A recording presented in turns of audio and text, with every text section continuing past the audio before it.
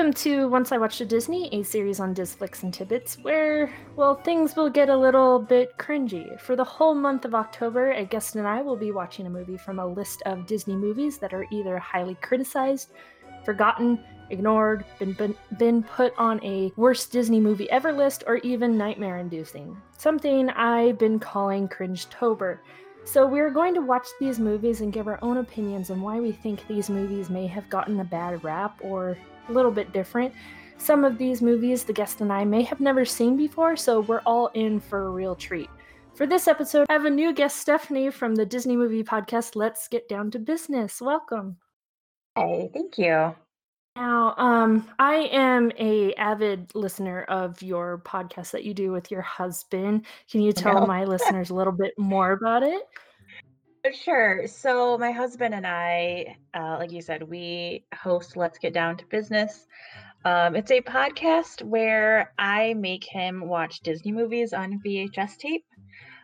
He has a lot of hobbies that I don't enjoy but have had to sit through, mostly sports related, recently wrestling related. So I felt it was fair that he had to watch some Disney movies with me. And then we talk about it. I make him review them, and we just kind of make a list as we go of how we rank them. So that's kind of we always joke like not safe for work podcast because we swear a lot and joke around, but yeah. But yeah, we have fun with it, and it's been nice being able to share with him. He wasn't much of a Disney movie watcher growing up, so it's kind of nice to be like, this was my childhood, and he shares in it. So yeah. That's pretty much it. I love your concept because you guys are so colorful and you just express everything of what you feel about these movies, because some of them are really out there. Yeah, for sure. Yeah. And listener, please listen to the Alice in Wonderland episode. That is amazing. I posted that on Reddit, and because we had around that time had gotten a negative review saying that we swear too much, which honestly, we're not putting on a gimmick. Like, that's how Kevin talks in real life. His family talks that way, and now I talk that way because of him. But yes, I posted that on Reddit, and someone was like, I listened to your Alice in Wonderland episode and I couldn't get through it because you swear so much. And I was like, oh boy. So jeez. yeah, just a big, just in case, we swear a lot. So I don't think you swear that much. I probably do that on the regular, even though this is a PG podcast, I guess. I don't know. Yeah. No, I can tame it down. My day job is I'm actually a teacher, so I can tone it down. So no worries. No worries. We use Tinkerbell if you slip up. It's not a big deal. Awesome. So since you are a new guest, I have a bunch of different Disney-based questions to get to know you on the Disney movie level. And you already have a Disney movie podcast, so this will come really easy to you. So how did you get first into Disney?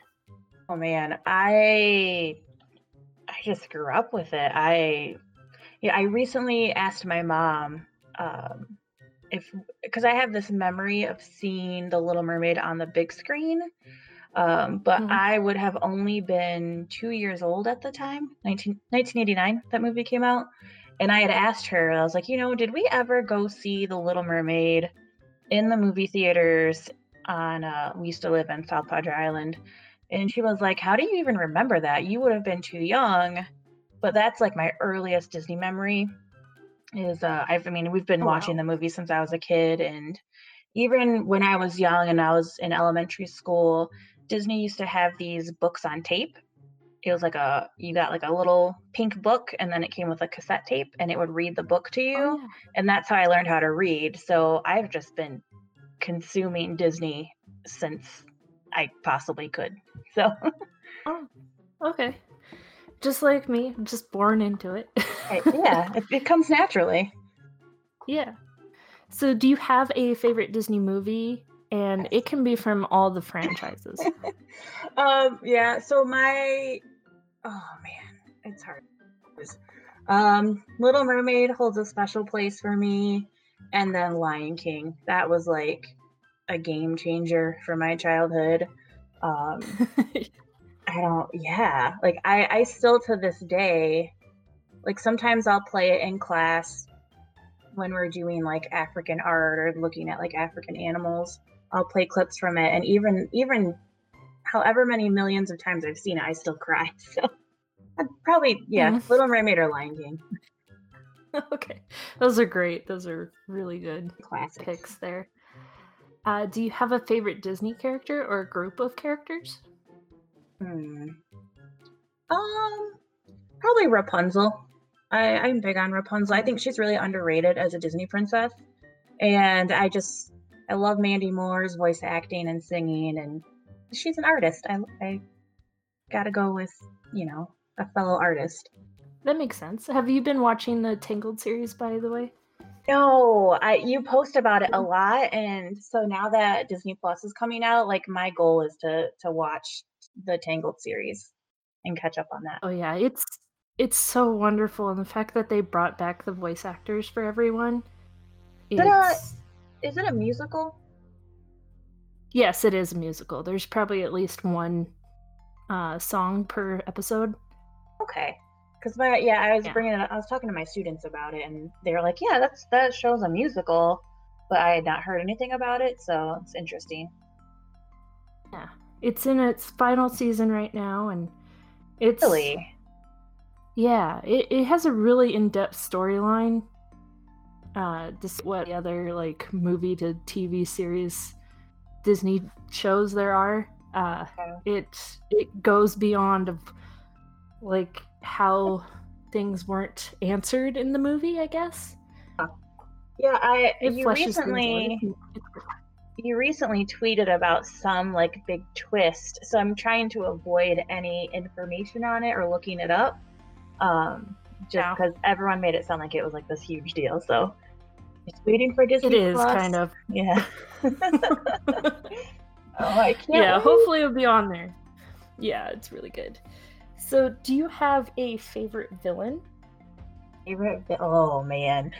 Um. Oh man. As see, you ask tough questions. Um.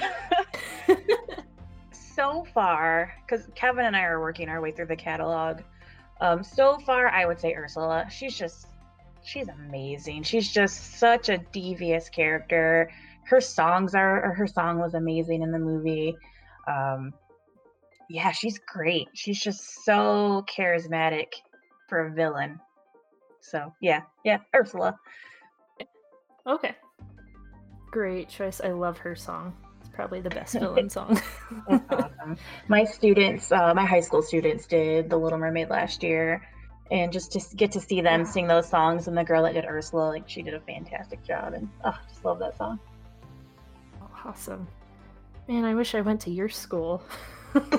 We did plays that I still don't know what they're about. Do you have a favorite kind of Disney movie? It can be like the superhero movies, the princess movies, musicals, live action, just the animated. I would say definitely an animated musical. Probably well, I like the princess movies a lot, but I do like that they're getting away from that. Although Frozen's pretty good. That's, yeah, yeah, A little bit of both of princess and musical. yeah. I love a good love story, so I'm a sucker for princess musicals. I get that. Is there a Okay, so we're almost at the end of the year, so this question takes on two meanings now. Is there a movie that has happened in 2019 that you really, really loved? And is there one towards the end of this year that you're looking forward to? Trying to think of what's even come out this year. It's been so much. Yeah, Like you mean like within the Disney franchise or just in general? just in general. And, uh, it's been such a long year. I don't remember. Did Spider-Man Into the Spider-Verse come out this year? Was that 2019? That was 2018. No, it did not. What's come out this Yeah. year? So in Disney, we've had the Avengers, Spider-Man Far From Home. We've had Dumbo, Lion King. I'm blanking right now. Toy Story 4. I'm like Googling like animated movies of 2019. You know, I feel like, oh, what did you just say? Dumbo. I feel like Dumbo was really underrated. I feel like people hated on that movie for like stupid reasons. I don't know. I feel like it wasn't as bad as people thought it was. And Kevin and I, really enjoyed it. But overall, I'd say Toy Story 4 really, that one kind of hit me hard. And I actually saw that in theaters twice.